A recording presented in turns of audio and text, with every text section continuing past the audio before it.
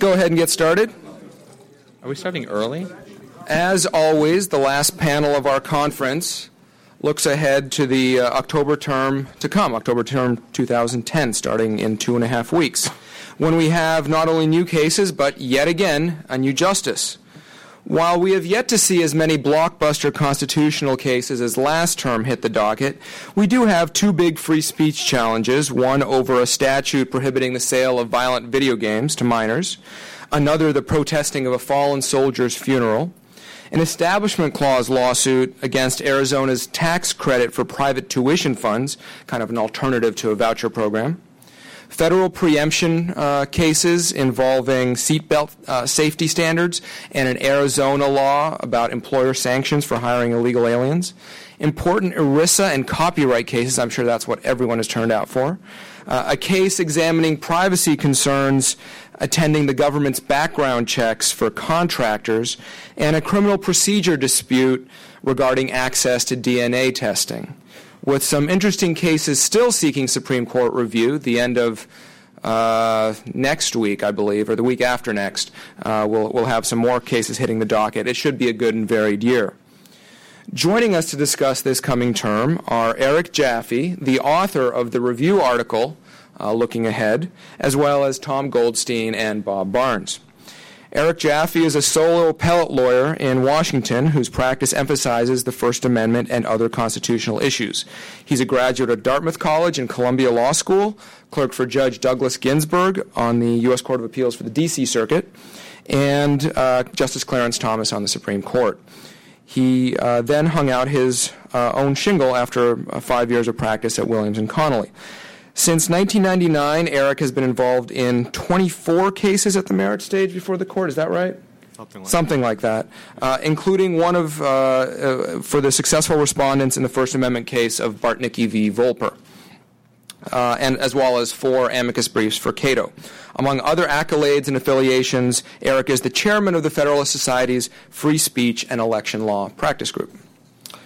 Tom Goldstein is a partner at Aiken Gump, Strauss, Hauer & Feld, where he heads the firm's Supreme Court practice, and I believe now is one of the co-chairs of the litigation practice overall. Is that right? I have the misfortune of heading the litigation practice. Oh, there you go.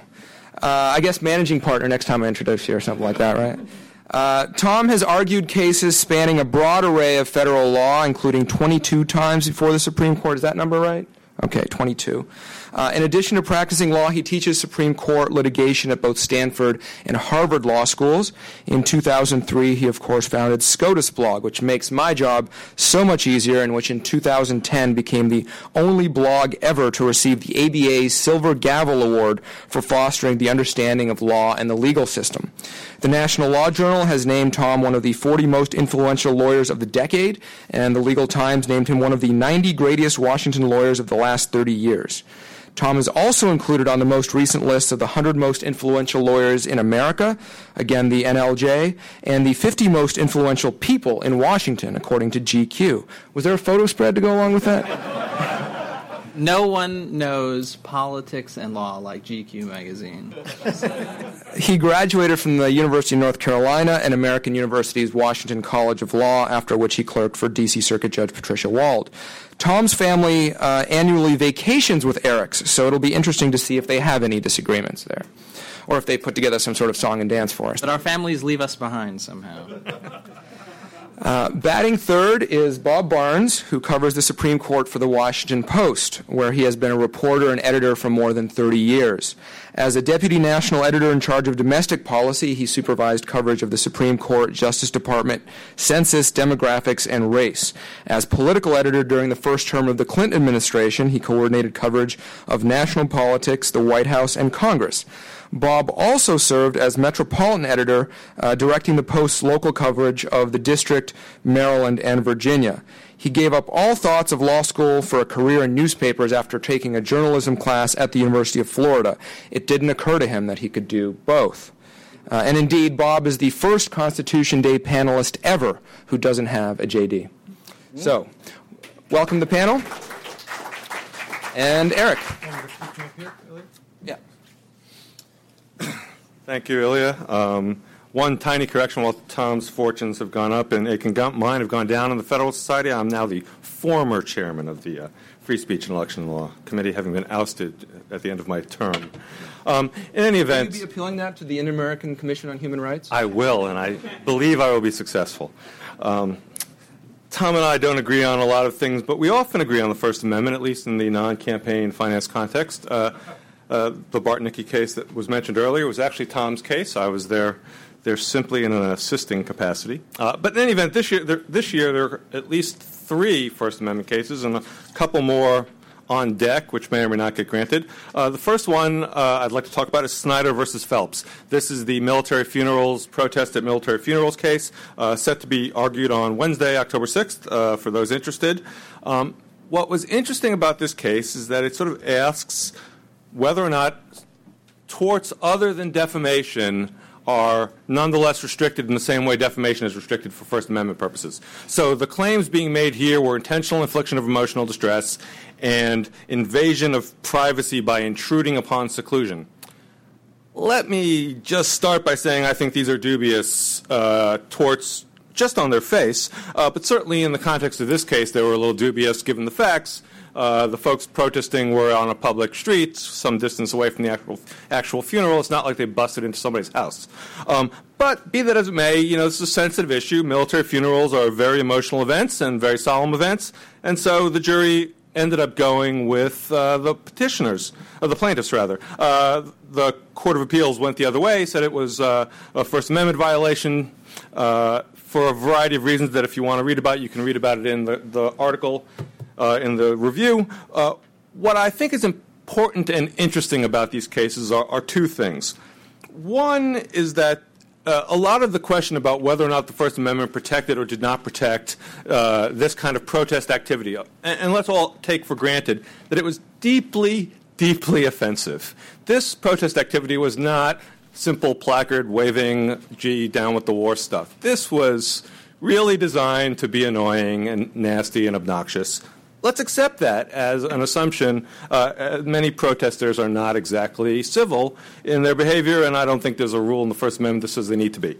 But so one of the key issues is whether or not the dead soldier and the family of the dead soldier were public or private figures. So if you're criticizing the family, and some of these protests criticize not only the U.S. and the military in general, but the soldier in particular in sort of nasty ways, and one of the arguments made by the plaintiffs is that he's a private figure. You don't get to dump all over a private figure just because you don't like him. And the answer to that, the answer given by the Fourth Circuit and the answer given also by defenders of the First Amendment is that, well, it's a public issue. It may not have been a public figure, but he was an individual intimately involved in a highly public issue, the war in Iraq and Afghanistan, the military's behavior in general. He's not just some John Doe off the street. He's a soldier, or a former soldier. He was employed by the United States government, used in a very controversial policy of the United States government, and notwithstanding that he may not have been the key decision maker, he's nonetheless related to the issue. I find that persuasive. I find that sympathetic. And one of the big arguments is whether or not it matters that you're a private figure when you are otherwise involved in public activities.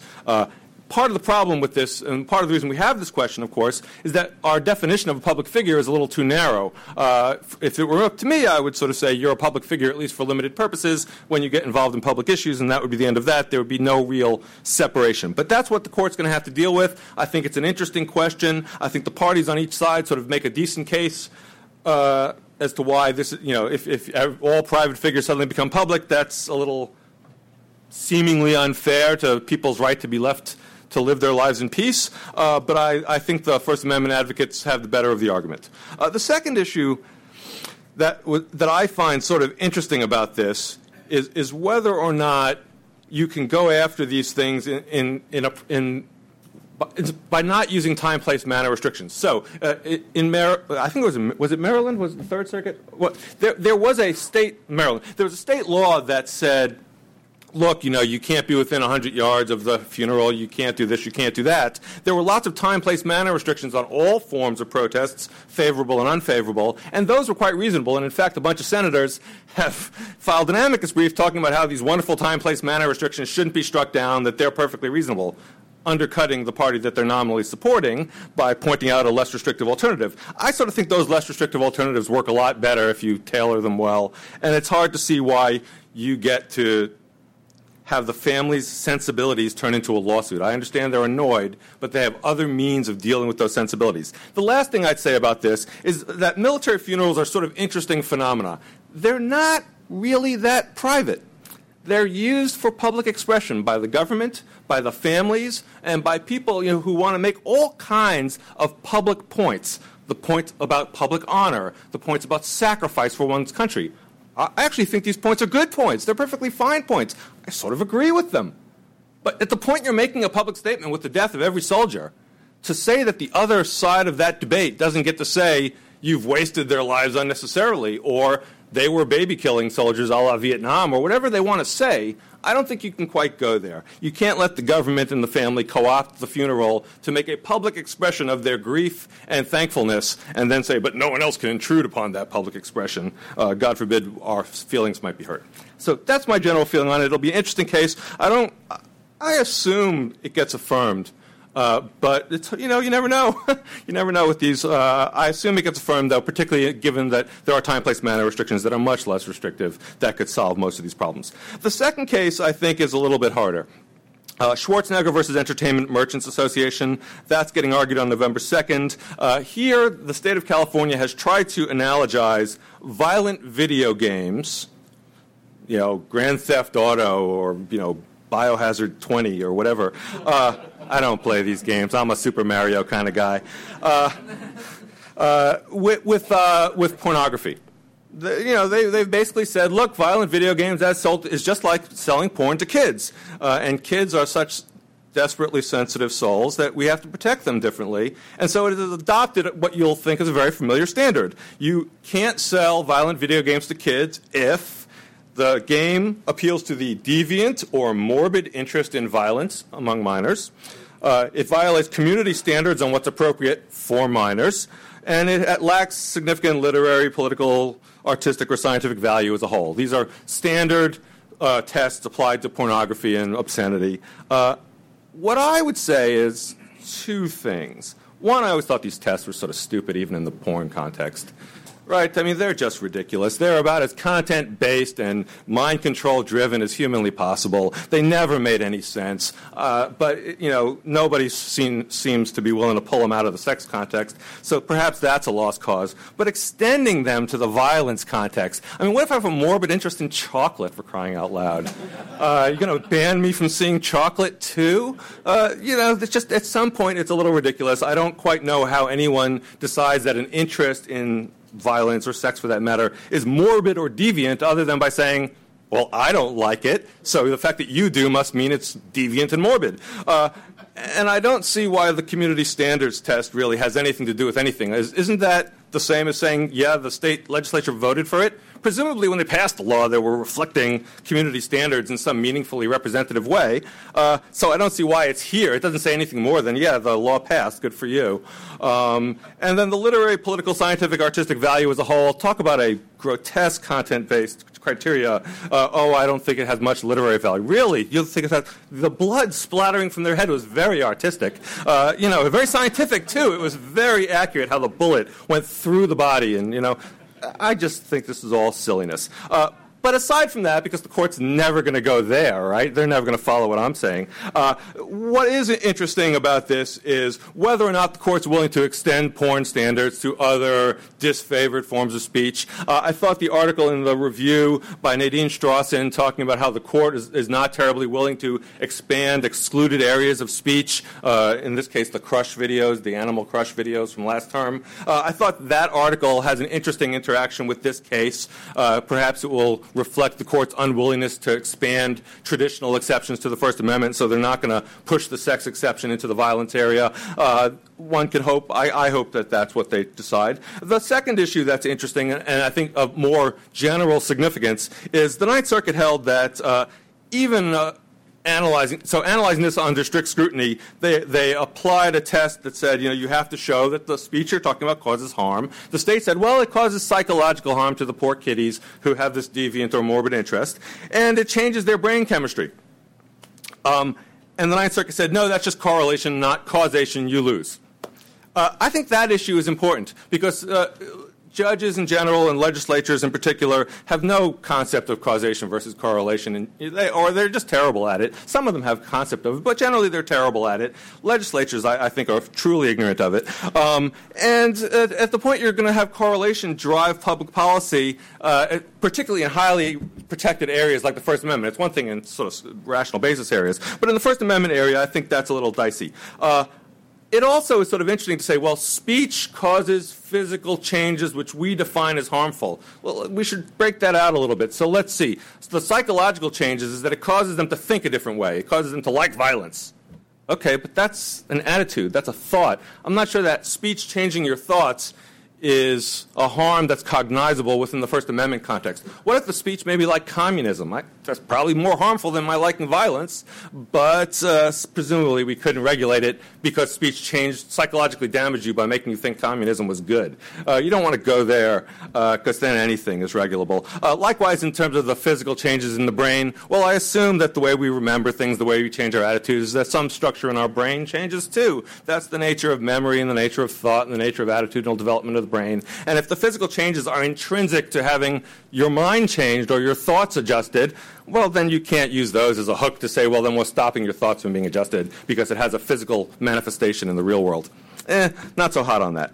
Anyway, the third case, and I'll try to go quick because I'm probably using up lots of my time, does not deal with the speech clause. It deals with the establishment clause. And that's Arizona Christian School Tuition Organization versus Wynn. That's getting argued on November 3rd, if it makes it that far. So just as a small lead into that, there's an argument in supplemental briefing that perhaps the case should be tossed back because there's been a change in the law. I don't think it'll get tossed back, but it's hard to say. I thought the changes were not meaningful to the legal issues here, but at least there's the possibility of that the case gets dumped.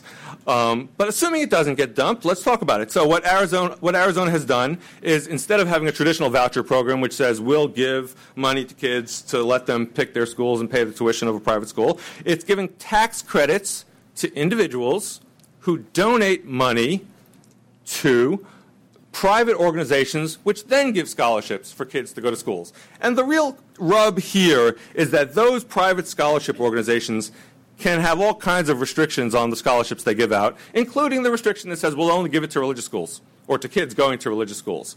And so if it were the state who made that restriction, if the state said we'll have a voucher program that only allows you to go to religious schools, I think everyone would agree that's an Establishment Clause problem. I assume everyone would agree that's an Establishment Clause problem. But here, that decision is a function of private choice. The people donating the money can give to any group they want, religious, non-religious, doesn't matter. The private organizations giving out scholarships can give scholarships to any schools they want, religious, non-religious, both. And so the question is whether you have an intervening private actor makes it not an Establishment Clause problem. The Ninth Circuit suggested that it looked like it probably did. It was on a weird facial ruling. But it all comes down to whether there's enough private choice intervening between the government and the decision to limit scholarships to religious schools. I think it's a close case, actually. I think it's an extremely close case as to whether these private scholarship organizations are functionally acting as agents of the state. The state is making it bizarrely direct in the way they get their money. So you don't actually have to write a check to the private organization. You can actually do it on your tax form. You can say, I know I was going to pay $100 in taxes, but instead I'm going to say donate my $100 to this private group, and you'll give the money to them instead of giving me my refund or whatever you want. I mean, it's a direct one-to-one tax credit. The petitioners, despite all the sort of dumping on them that is done from our side of the fence, have a point. They have a point that this is a little painful, that it's not the kids who get to choose anymore. It's now the intermediate organizations that are doing the choosing, and they're doing choosing in a way that you wouldn't let the government do. And that's a little dicey. At the end of the day, however, I still think it probably survives our current vouchers jurisprudence, and perhaps it should survive our current vouchers jurisprudence, but I think it's it's a closer case than our side tends to give it credit for. There's a standing issue in there that I won't bother with, whether you can sue for a tax credit as opposed to a tax deduction.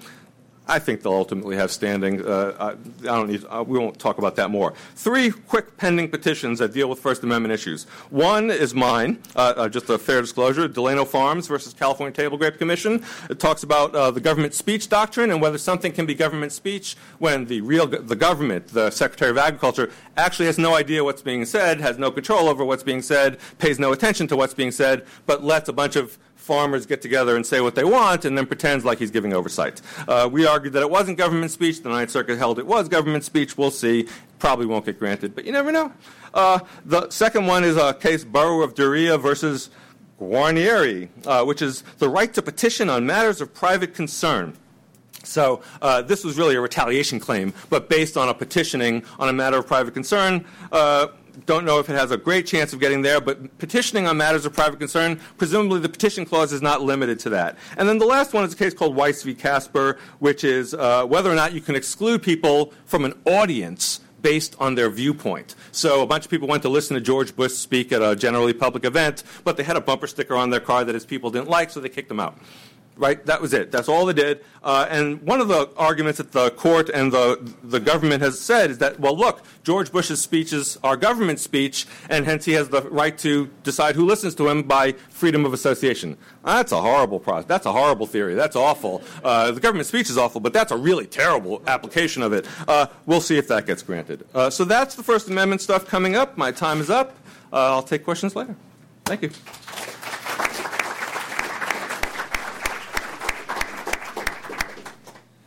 For the record, I'm going to go out on a limb and say that the Arizona scholarship tuition Axtell versus Wynn is not that close, and it's going to be a 9-0 reversal, albeit a narrow one. I'll put that out there. So I disagree with Eric. We'll get into that later. You can ask if you want. Bated breath. So I'm Tom Goldstein. I really appreciate the opportunity to be here with you. You all have taken a lot of time out of your day. Cato is an incredible organization for being both an advocate for and a forum for discussion of all kinds of critically important issues, including issues of grave importance to the libertarian community. The Supreme Court obviously has a tremendous influence on each of our lives, and being engaged at the highest levels of these discussions when Cato provides that forum, when it files briefs, is fantastically important to the development of the law, and I appreciate the opportunity, as I know the other folks on the panel do, to be here with you. I'm going to talk about the business docket. As Ilya indicated, you're about to hear. I'm going to go roughly an hour over my time, and we're going to talk about ERISA. You've wronged me somehow, and so I'm going to get back at you. No, I'm going to talk about both in general what I think is going on with the Supreme Court in business cases, and also give you a flavor of the business docket at the Supreme Court in the upcoming term. It doesn't have the kind of flavor of the really exciting and sexy First Amendment cases, free speech cases, things that really kind of make us debate the nature of ourselves as a country, military funerals, and the nature of violence in free speech and things like that. But obviously, the business community is a tremendously important institution in America. It affects our lives, our employment, and particularly in a difficult time for the economy, we think a lot about business. It's said that the Supreme Court is kind of in the pocket of the Chamber of Commerce, that it's an extension of it, that John Roberts has a meeting down at the chamber across from the White House every morning at 9, kind of gets his marching orders, and then heads over to the Supreme Court. And the felt sense of that is really amplified by the Obama administration going after the Supreme Court for this Citizens United campaign finance case, which obviously was talked a lot about earlier today. And the kind of theme is, gosh, the Supreme Court has turned our elections over to the corporate community in a narrow ideological 5-4 decision. And you can kind of build on that, as I think the administration is looking to kind of build a populist case against the Roberts Court and say things like, well, 11 out of the 15 cases in which the Chamber of Commerce filed a brief last term, it won, and it won almost all of its cases in previous terms. And I do think that there's a sense among the more conservative members of the court that they are concerned about over-regulation, about reading statutes too broadly, about it being too easy to hail people, defendants into court and dragging down the economy as a result. But it's also dramatically overstated to suggest that the Supreme Court is pursuing a corporate agenda. I mean, the simplest answer to this in the context of Citizens United is that it applies equally to union speech as it does corporations, which are perfectly free. And believe me, they are exercising that right to be active in the election process. And it's a principled decision, whether you agree with it or not, about the nature of a First Amendment. And that's the kind of thing that you all talked about earlier. Citizens United does illustrate the kind of divisions that exist within the Supreme Court. To some extent, they're accurately portrayed, sometimes that they are significantly overstated.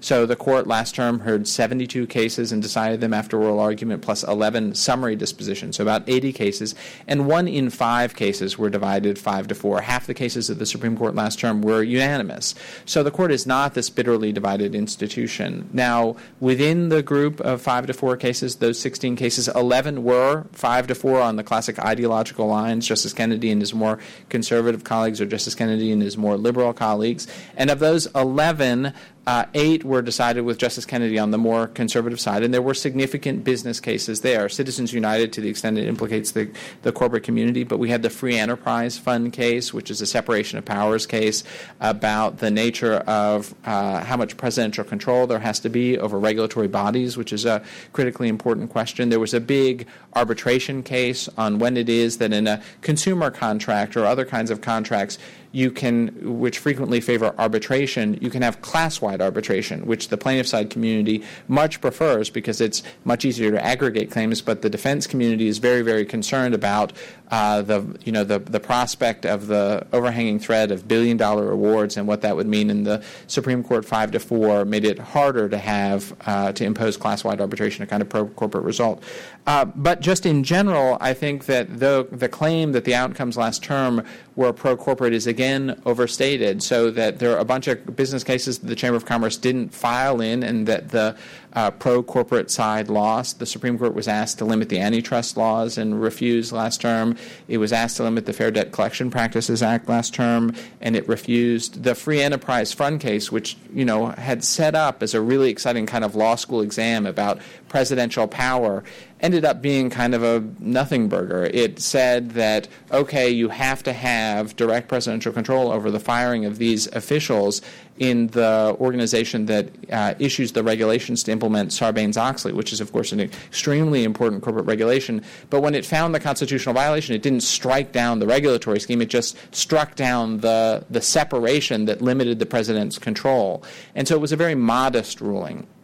When the court is more aggressive, say Citizens United, which overruled, as you all heard discussed, a prior decision called Austin, when it has more aggressively moved in, say, areas like abortion and race, it's been when Justice Kennedy has been on board and very seemingly wanting to move the law, but it has acted quite modestly in other areas. So people talk about the revolution in the guns case, right? Well, the Supreme Court has done an incredibly important thing in recognizing a Second Amendment right to bear arms that's unconnected to military service and saying that it applies to state regulation, but it hasn't actually done anything yet other than kind of write constitutional doctrine. It hasn't gone much further, taken the more aggressive step in announcing how broad that right is going to be. Friends of Cato are deeply involved in that critically important issue, but it will be interesting to see when it is the Supreme Court turns a corner and actually pushes to a result that has kind of a meaningful social impact beyond the statement about gun rights and when it doesn't. But in the business cases, I don't think it's fair to say it has been tremendously aggressive. I do want to flag for you what I think the 6 biggest business cases are, and they are not big cases, but they are meaningful and they are important, and they will say something about the Supreme Court, and they will have impact on the business community. One involves drug reporting. So a drug company has a product, and this was the product where you would take the Q-tip and you would stick it in your nose and it would stop you from getting a cold. They got a series of reports, a Zicam or something like that. They got a series of reports that said that it was causing some people to lose their sense of smell. My reaction was, well, that stinks. I'll be here all week. But the question is the drug company required to report to the market those adverse events before they are regarded, what would be regarded as medically, scientifically, statistically significant, I should say. And because there is a risk that reporting them too early will cause the market to overreact. On the other hand, investors will say, well, we want access to all information. So that will be an important case. It's a drug case right now, but it will tell us about the nature of disclosures that are required by businesses that get bad information. A car company dealing with rollovers, Toyota dealing with acceleration. All of those issues are implicated by this case. Second, another arbitration case. I mentioned the case last term that dealt with the question of what your arbitration agreement has to say in order to trigger class-wide arbitration. And the Supreme Court said it's got to be clear. There's got to be an affirmative statement that says you will have class-wide arbitration. Now the Supreme Court has, in effect, the other side of the coin, and that is, can a state apply a law that says if you don't have class-wide arbitration, you can't have arbitration at all? So this will shock you. The state of California has decided, it is, has by far the greatest amount of consumer protection regulation in the universe, in a lot of places. There may be other planets, it's true. But the state of California has interpreted its consumer protection laws to say, look, this is a case involving AT&T Mobility. So you sign up for a cell phone contract. You may have a very consumer-oriented agreement, but it's going to say you got a problem, we're going to arbitrate rather than go to court. But AT&T says if you have a problem with us, we're going to arbitrate one against the other.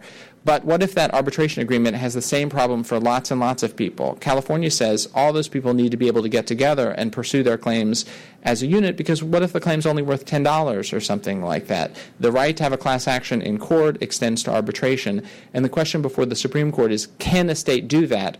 Or instead, does the Federal Arbitration Act control, and its ruling from last term control, and class-wide arbitration is permitted only when it very clearly says there will be class-wide arbitration? The third case is a kind of fair competition antitrust case masquerading as a copyright case. And so this involves Omega watches. Full disclosure, I filed a brief for the American Bar Association in this case.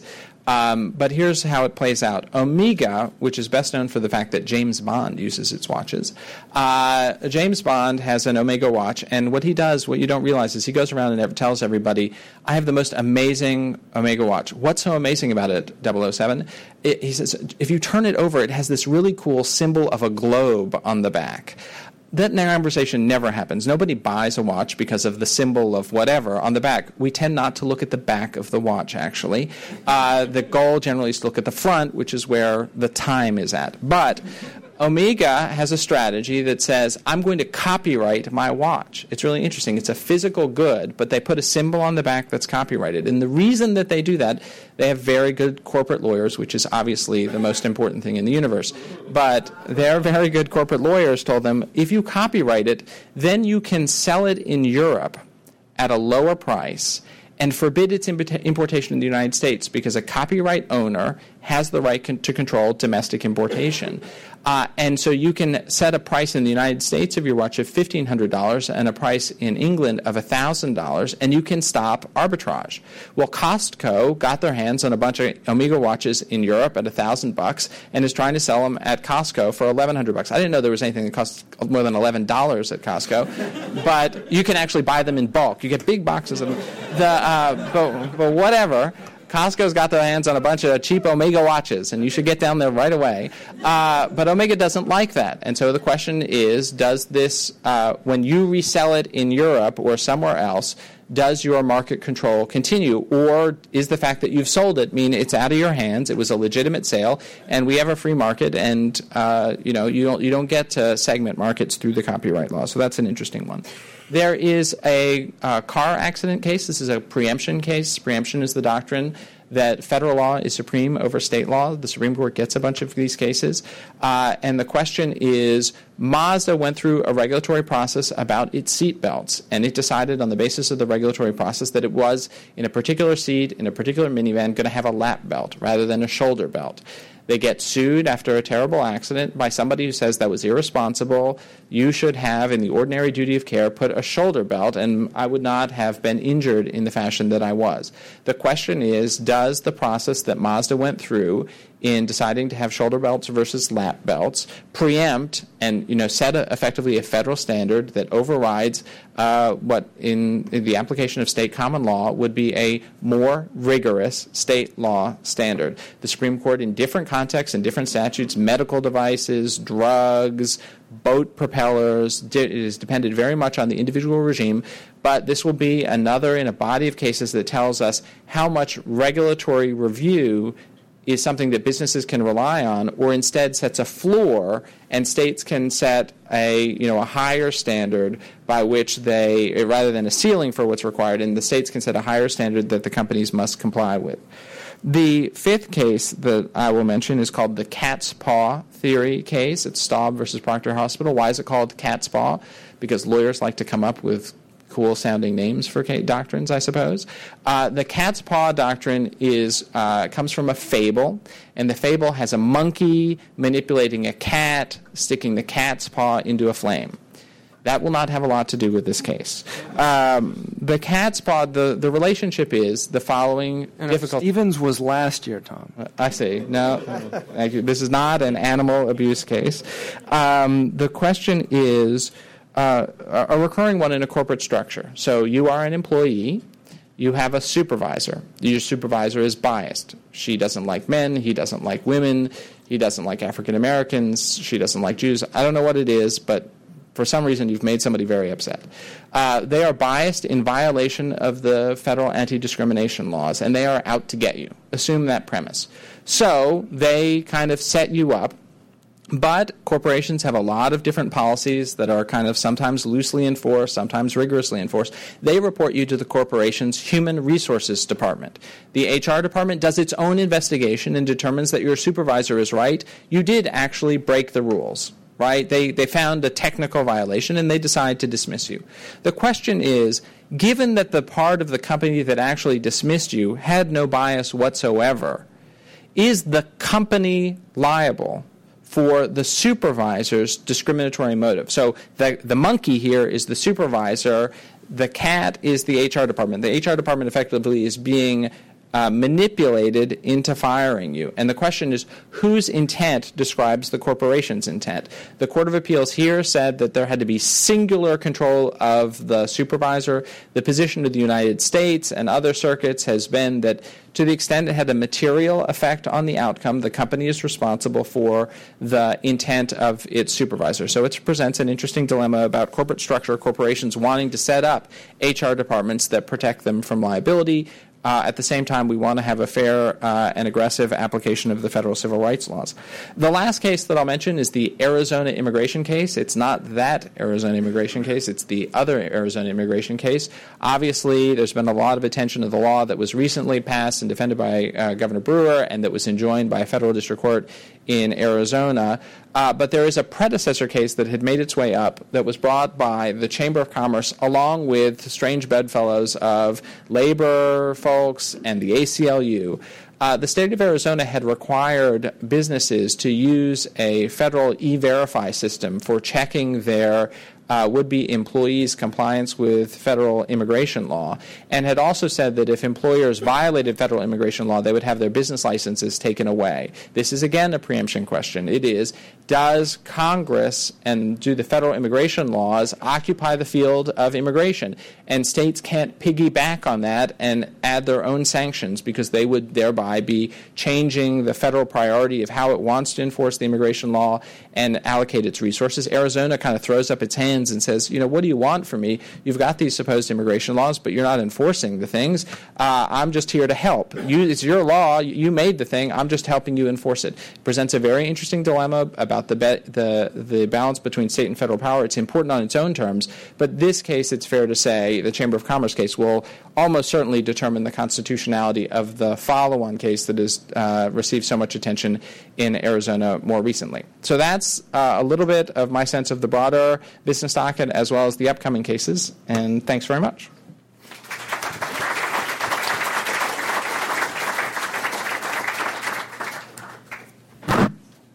I'll just note, Tom mentioned the Chamber of Commerce being successful 11 of 15. If that means that the court is pro-business, then the court apparently is also pro-libertarian because of the 25 or 27 merits case I've been involved with since I've been at Cato as amicus briefs. I think I've only been on the losing side maybe 3 times. So at least that's I never thought of the court as being libertarian, but that just means the court is wise. Well, thank you very much for inviting me. And now that I find out I'm the only non-practitioner to be speaking, I'm even more honored. I guess it would be just a little... Non-JD. I guess it would be just a little more impressive if this were a brain surgery conference, but still, I appreciate it. I'm going to talk about a couple of cases that raise familiar issues for the court, and then talk a little bit about the ever-changing Roberts Court that celebrates its 5th birthday this year, and hope that brings us into question and answer and discussion period where we can talk about the court a little bit more. One of the cases I'm going to talk about is Connick v. Thompson. It involves, once again, charges of prosecutorial misconduct. This is a case that has all the drama of a TV movie, including, which might be where it's headed, including a deathbed confession of an assistant district attorney. Unfortunately, the case is that the court wants to decide is about municipal liability, which I don't think looks nearly as good on a movie marquee. But John Thompson was convicted of attempted armed robbery in New Orleans in 1985, shortly before he was to stand trial in the unrelated case of the killing the son of a well-known hotel owner. Prosecutors used his conviction in that robbery case to help secure the death penalty against him in the murder case, because they figured that once he had been convicted in the carjacking case, he would be less likely to take the stand, declare his innocence when they could bring that case, that conviction up against him. He spent 18 years in prison, came within weeks of his execution as his case worked up and down the legal system, and then a pair of Philadelphia lawyers who had taken his appeal pro bono discovered evidence that prosecutors had withheld.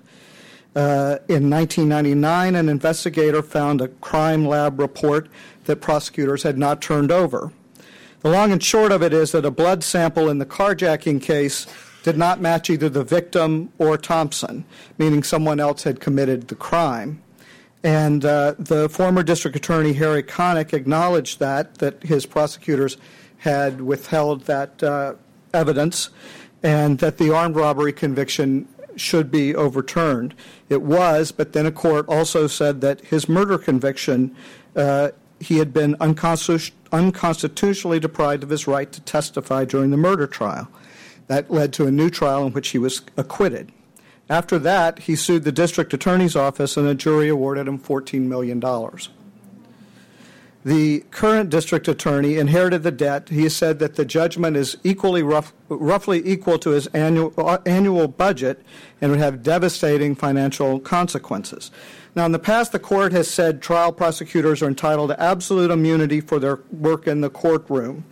And in Vandekamp, a couple of years ago, they also said that they were shielded from any actions that involved prosecutions and trials. But last year, the court took a case from Iowa that presented the question of whether prosecutors who manufactured and then used evidence at trial should be immune for that. The court never decided the case because it settled after they had heard arguments. So this raises the question of liability for a municipal officer, such as the district attorney, for the failure to train his subordinates in proper procedure, in this case, turning over evidence covered by the court's decision in Brady v. Maryland. Now, the court has decided that municipalities can be sued, but they make it very difficult to do that. In this case, asks whether a single incident like this one should mean that the district attorney can be held liable. The district attorney's office argues it had no policy of keeping Brady material from defendants. One-time violation does not amount to deliberate indifference, and that in addition, he employs lawyers who should know how to do this, and that it is up to them. Thompson's lawyers say, for one thing, there's been more than one episode of this in Connick's office. He's now out of office, and he is the father of the singer. And And they argue that he both didn't train his subordinates and that he didn't really understand the requirements of Brady himself. Thompson has an interesting group of supporters. Cato is one, so I'm sure I'll be corrected if I tell you wrongly that Cato's argument is that the court was wrong in its initial decision about municipalities and that there's no reason why municipal governments should have more protection for the actions of its agents than businesses do. And there's also an odd political trio of Paul Clement, Pam Carlin, and Kelly Shackelford, who have filed a brief on behalf of Thompson. They represent federal civil rights officers and prosecutors who say that Brady requires constant training and that failure to provide it can constitute a violation. And they reference the Justice Department's recent embarrassments in the Ted Stevens case as an acknowledgement of what prosecutors need to do all the time. There's another case that may sound like something the court has already decided, and that's Skinner versus Switzer. It concerns a Texas death row inmate Henry Hank Skinner, who came within hours of execution last spring before the court granted a stay and accepted his case. Now, Skinner is supported by a large group of professors and death penalty opponents and others who raise questions about his conviction, and they say, and he maintains he is innocent. Now, he says he may have been present when his girlfriend and her two mentally retarded adult sons were bludgeoned and stabbed on New Year's Eve in 1993. But he says he was too zonked out on vodka and cocaine to have possibly committed these acts. Blood tests at the time show he had a near lethal dose of those drugs in his bloodstream. But police followed a bloody path to the home of his former girlfriend, and they found him in the closet with blood on his clothes and a gash in his hand. The blood on his clothes matched his victim's, but he said that wasn't surprising because he acknowledges that he was there.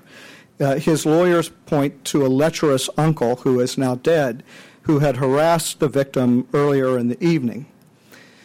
Since his conviction, he has sought to have other evidence in the case, a knife, material from the victim's body, hair, tested for DNA. The state of Texas has refused, and courts have declined to order the tests. Now, why this might sound familiar is that the court in June 2009 ruled in a case from Alaska that defendants do not have a constitutional right under habeas review to DNA testing. Skinner tries to get around that by saying something that he said was unresolved in that, and that's whether a prisoner may pursue that claim under civil rights law. On a practical level, this case underscores the gamesmanship that often occurs in these cases. Skinner's lawyers at the time were reluctant to push for more DNA testing that might provide evidence against him. Prosecutors, now that they have the conviction, have been selective in which material they want tested. Skinner's lawyers say that the state's interest should be in making sure they've convicted the right man, not whether their conviction of Skinner can be upheld. And it raises a tough question for the court about DNA testing, one that is evolving, becoming more certain. In the Alaska case, the court was split 5-4. Chief Justice Roberts wrote the majority. But there was even more split than that. Alito and Kennedy said that a prisoner should not be able to bring a claim for DNA testing if he'd passed up the chance at trial. Others said that the government's interest should be in making sure that the right person is convicted, and so what does it matter when these tests are done? But former Justice Souter was with those dissenters, although he withheld his support from the others that there was a constitutional right to the testing. He said only that Alaska's reasoning for not providing the test was inadequate. And so this will be a good case about when a state's law, Texas has a law that allows this kind of DNA testing, when it is adequate too. I want to talk a little bit about the court and just mostly to open it up for discussion and questions. And I wanted to look at our 4 new members in the last 5 years and what we learned about them, mostly last year, because reporters don't think much beyond last year and the year ahead. So One thing we saw, Roberts, thanks to Tom's SCOTUS blog, is that he was in the majority more than anyone else last time, even Justice Kennedy. He was willing to join with the liberals on a couple of issues, which is something that he hasn't really done on important cases. One was on the issue of life without parole for juveniles. He said that there are times that could be unconstitutional, although he disagreed with them that it was always unconstitutional. And he agreed with them on the federal power to civilly contain sex offenders after their sentences are up. The person who joined the court not long after him, Justice Alito, I think we found to be in a much more confident mood last term. He was more willing, I think, than in the past to be out on his own. He was often the only dissenting vote in a decision. He wrote a couple of very strong dissents, and he wrote more 5-4 decisions last year than he has in the past, including McDonald, the gun case. He also wrote a very forceful dissent, I thought, in the Christian Legal Society, in which he spoke for those members of the court. We got our first taste of Justice Sotomayor. We found that she is not shy. We found that she jumps in and is a quick questioner, and I think showed her real experience on the bench. She seems to be well liked by the other justices, and I thought she found her voice more in dissent than in the fairly, as you might expect, dull majority opinions that she was given to write, particularly her dissent in the Miranda ruling, I thought showed someone who had been very involved as a judge in all levels of the court in a way that some of the other justices are not. It's going to take us a little while to find out who exactly Justice Kagan is going to be, since she's recused in half of the cases that the court has so far scheduled. It'll be very interesting, I think, to find out exactly what her position is on things. Everything that we have found, she was either serving a president one way, or she was representing the will of Congress and the government another way. And so we don't quite know where she is.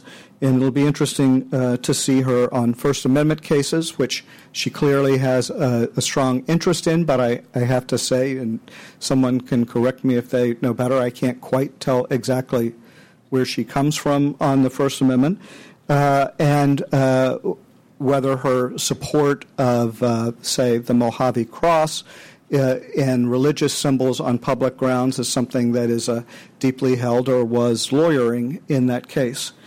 And, we'll also see a court very unfamiliar without its leader on the left, Justice Stevens. I think that he leaves behind some precarious 5-4 decisions, and it's going to be interesting to see whether Justice Kagan is going to be in his camp on those or not. Thank you.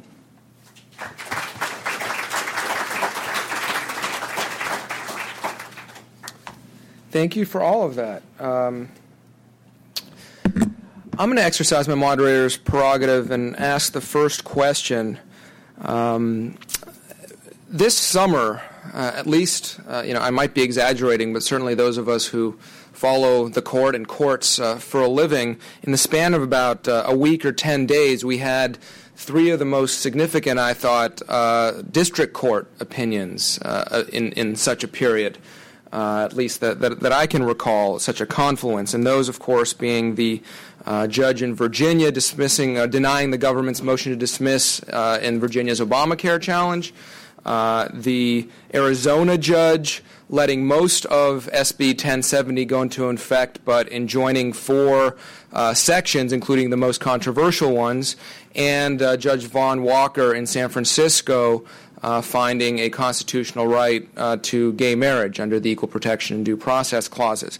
Those, of course, are going to be all going through the system and they are as we speak. So my question to the panelists to open this up, maybe one of these issues will touch the court this term, probably not. Probably that's for next term. But how will these cases or the issues, depending on how they stack up procedurally, how will that affect the court's jurisprudence? As they read the papers, they know this is coming, and with a view to the electoral or popular reactions to these opinions. I'll leave it open like that to the extent that any of you want to discuss that. I'll take a shot. I mean, I think obviously the court's going to see Obamacare coming down the pike. I suspect they will be a little more attentive to not having big, flowery, overbroad dicta in whatever they decide this year, knowing that that's going to come to them later. That said, I think there's a long road to hoe on Obamacare, and that if it's struck down, it will need to make new law to do it. Quite frankly, if it's held up, it may need to expand otherwise existing broad law to do it. But I think if to the extent that it has any impact on the court this term, it will just make them be cautious of dicta. Prop 8, I can't imagine has any impact.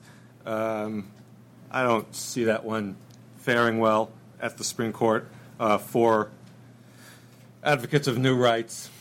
And Arizona, obviously when they take on the Candelaria case, they're going to have this in mind.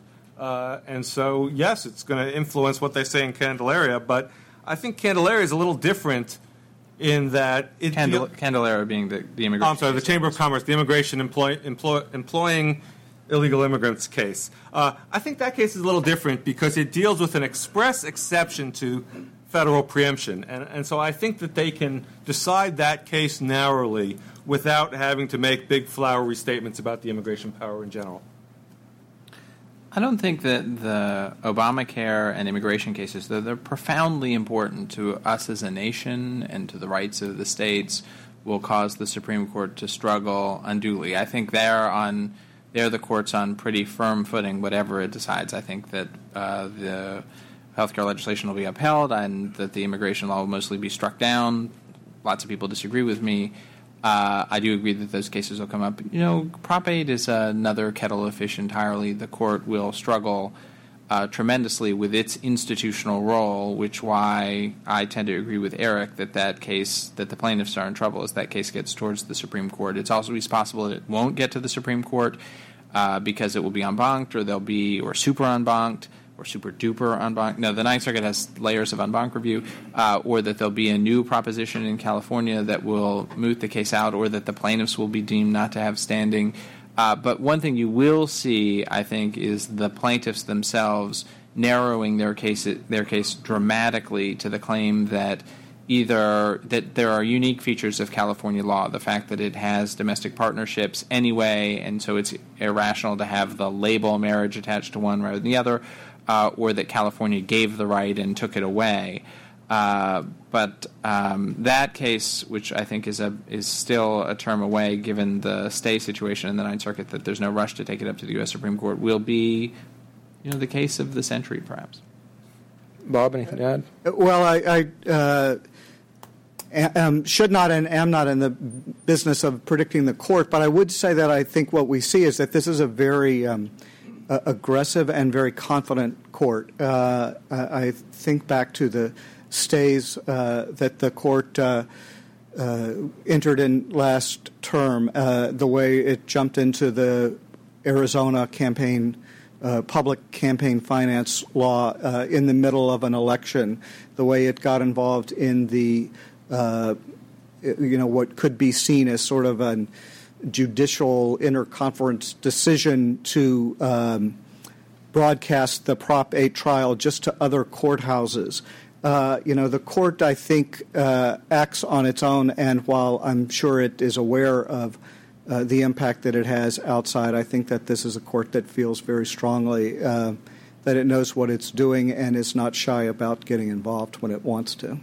I was debating Obamacare against Mark Tushnet on Tuesday, and he said, glibly concluded with, what's going to happen is someday in late June 2012, Justice Kennedy will provide the deciding vote to strike down Obamacare, find a right to gay marriage, and then promptly resign.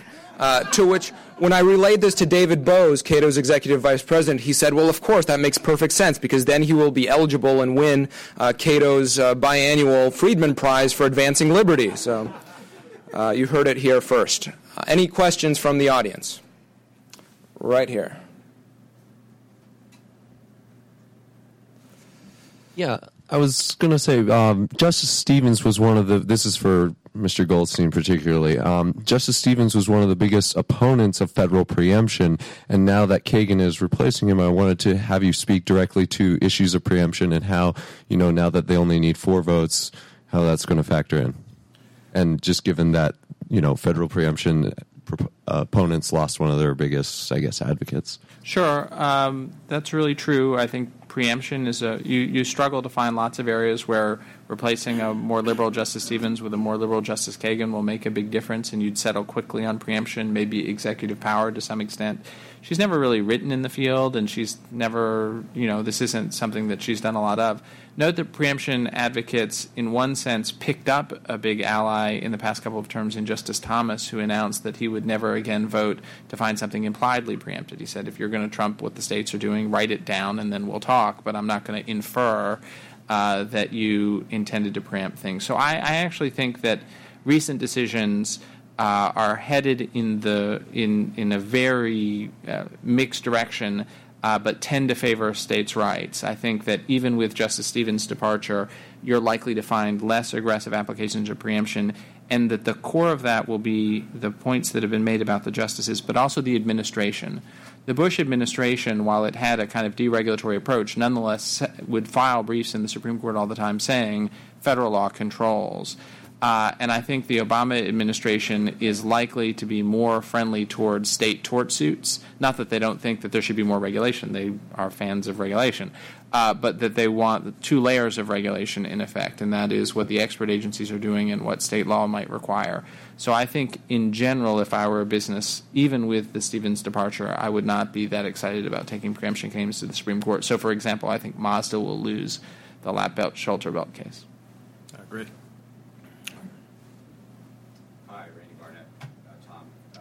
Questions for you. I wonder if you didn't. I don't think you gave us your assessment of how you think the AT&T case is going to come out. You described the issues, but some of us who are inclined towards freedom of contract as well as arbitration under the Federal Arbitration Act see that case as pretty important, and just wonder how you think the justices line up on that case. Sure, and to rehearse the bidding, this is the case where the court, on the ideological lines, last term had said, if you're going to have class-wide arbitration, you've got to write it really clearly into the contract. California has a general consumer protection law that's been interpreted to say, if you got one of those contracts and it says there won't be class-wide arbitration, you're not going to have arbitration at all.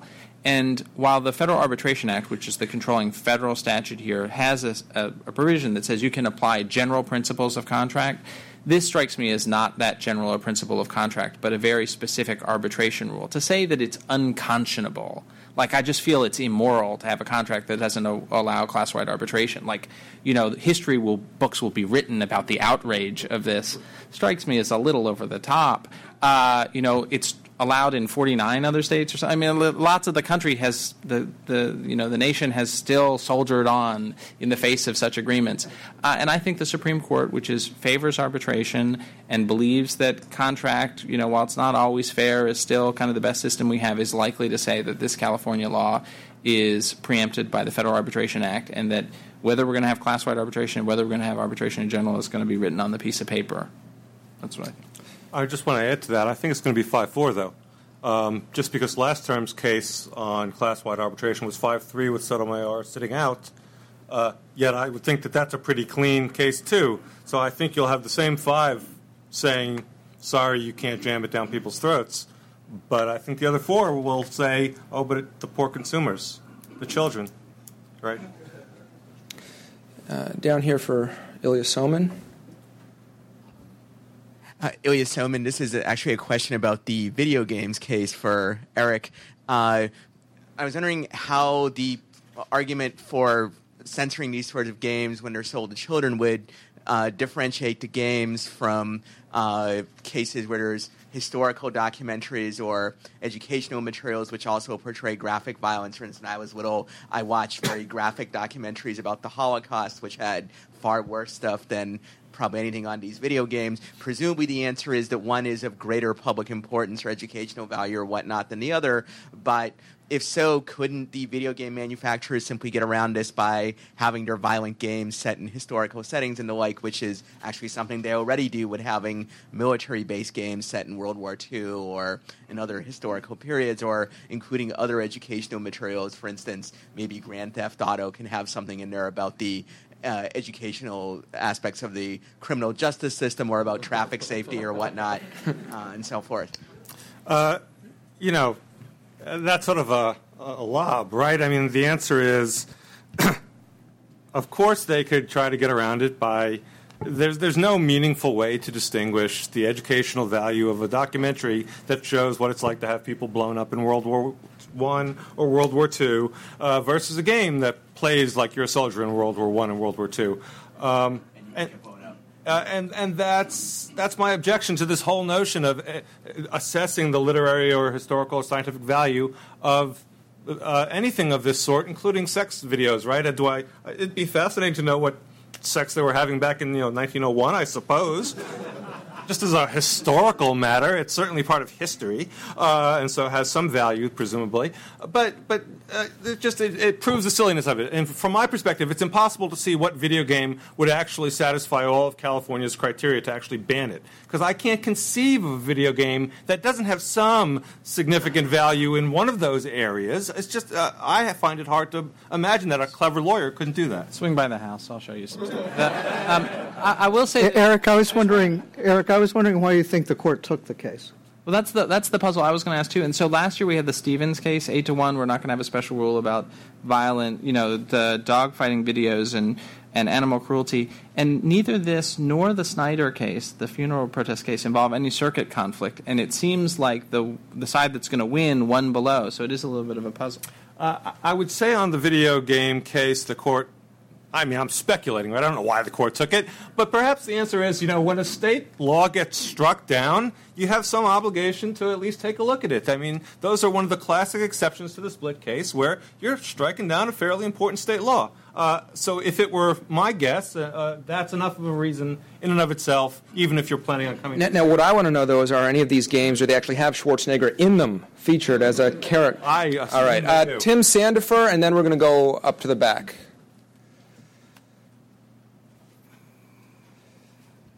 Tim Sandifer, Pacific Legal Foundation. Two brief questions. First, to Eric Jaffe, do you think that the First Amendment protects a person's right to smash a politician's face with a pie? And the second question is, what are your thoughts on Dukes versus Walmart class action? Do you think that'll be granted cert? The answer is depending on the politician. Depending on the flavor. Are certain pies expressive and others not? Yes, certain pies are more expressive than others. Certainly chocolate ones, which appeal to a deviant interest in chocolate, would be very expressive, in my opinion. But no, of course not. But that, of course, is actual conduct, whereas I think watching a video game is somewhat different than conduct. At least it needs to be different by definition, if not in principle. And as to the Walmart case, I have no idea whether it will be granted. I think the answer to that question is yes. So Dukes against Walmart is the biggest class action ever. All of the women supervisors at Walmart are a member of a class that provoked a big en banc proceeding and a big dissent. And there are a variety of uncertainties and arguable conflicts in class action law. But it's a humongous case, and it will say a lot about how it is that we regulate large workforces that span hundreds of stores with thousands of supervisors around the country. And it's an aggressive application of the class action model. And whatever will happen in the Supreme Court, I think it's one of these cases where it's so important. The possibility this was a class action that was approved by the en banc Ninth Circuit Court of Appeals. It went back for trial, and before that risk of kind of a settlement extortion is imposed on Walmart, I think the Supreme Court will step in because it's a very, very unusual and sweeping class action. Second row in the back.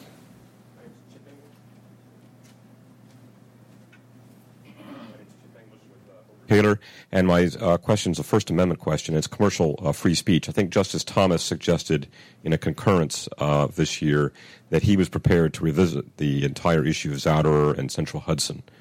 Do those of you who litigate the free speech cases think that that is likely in the near future, and if so, what's the vehicle? Do I think That's revisiting Central Hudson is likely? That revisiting the whole commercial free speech. And we discussed earlier today the First Amendment, being absolute terms, doesn't say anything that's the commercial free that somehow commercial free speech will be more limited than any other speech. And I think Justice Thomas suggested that he's willing to look at that. I would find it, as sympathetic as I might be to Justice Thomas's view on this, I would find it difficult to see a majority for breaking that compromise on letting commercial speech in, but not protecting it to quite the same degree as other forms of speech. While that may not be purely logical from the text of the First Amendment, it's somewhat of a compromise. If you recall an old article by Vince Blasey from Columbia, he talked about sort of trivializing the First Amendment by letting in sort of other things that you don't want to protect as much, and this was a compromise to stop us from watering down political speech protections. I think that the lesser protection given to commercial speech, given its interrelationship with commercial transactions, there again the pie-throwing example, it's hard to separate the speech from the conduct in those situations. I think that compromise will last and not get dumped. One last very short question. So those of you who don't have a short question, can put your hands down. Okay, Steve Shore. That you've not addressed in the terms of the video games or depictions of certain violence or pornography is that there are videos that actually film illegal acts being committed, and there are others that use computer-generated images that where no crime is committed in the making of the video or work. Would this have any relevance in how the court decides? Yes, certainly. Nadine Strausson's article in the Review has a good comment on this. It strikes me that to the extent that no actual criminals were harmed in the making of the video about Grand Theft Auto, that you can't pull in the Ferber Doctrine. You can't pull in that. So the impact I think it will have is that that's just off the table. It's not a credible argument anymore, particularly after the Crush video cases and the narrowing of Ferber and all of that stuff. The more interesting question is violence like sex, especially when you apply it to kids who are sensitive souls. With that, let's thank our panel.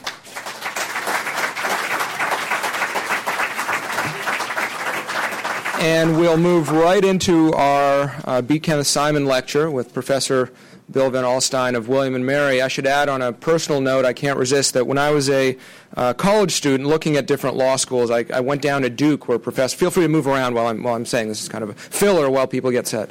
I went down to Duke, and one of the classes that I saw was Professor Van Alstyne's constitutional law class. And I mean, it was a tour de force. He was performing out there.